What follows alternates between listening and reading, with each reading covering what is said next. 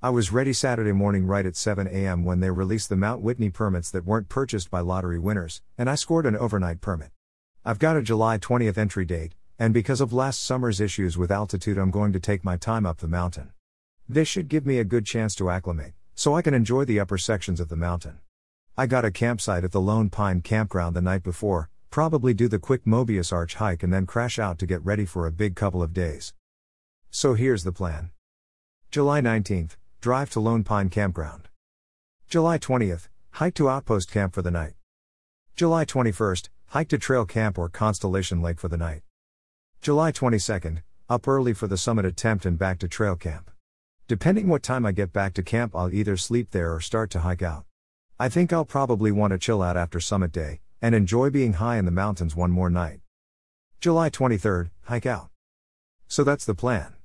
I'm kicking it into gear to get fit as possible, hoping to get in a few other big hikes to get ready. Any tips from people who have done the hike are always appreciated.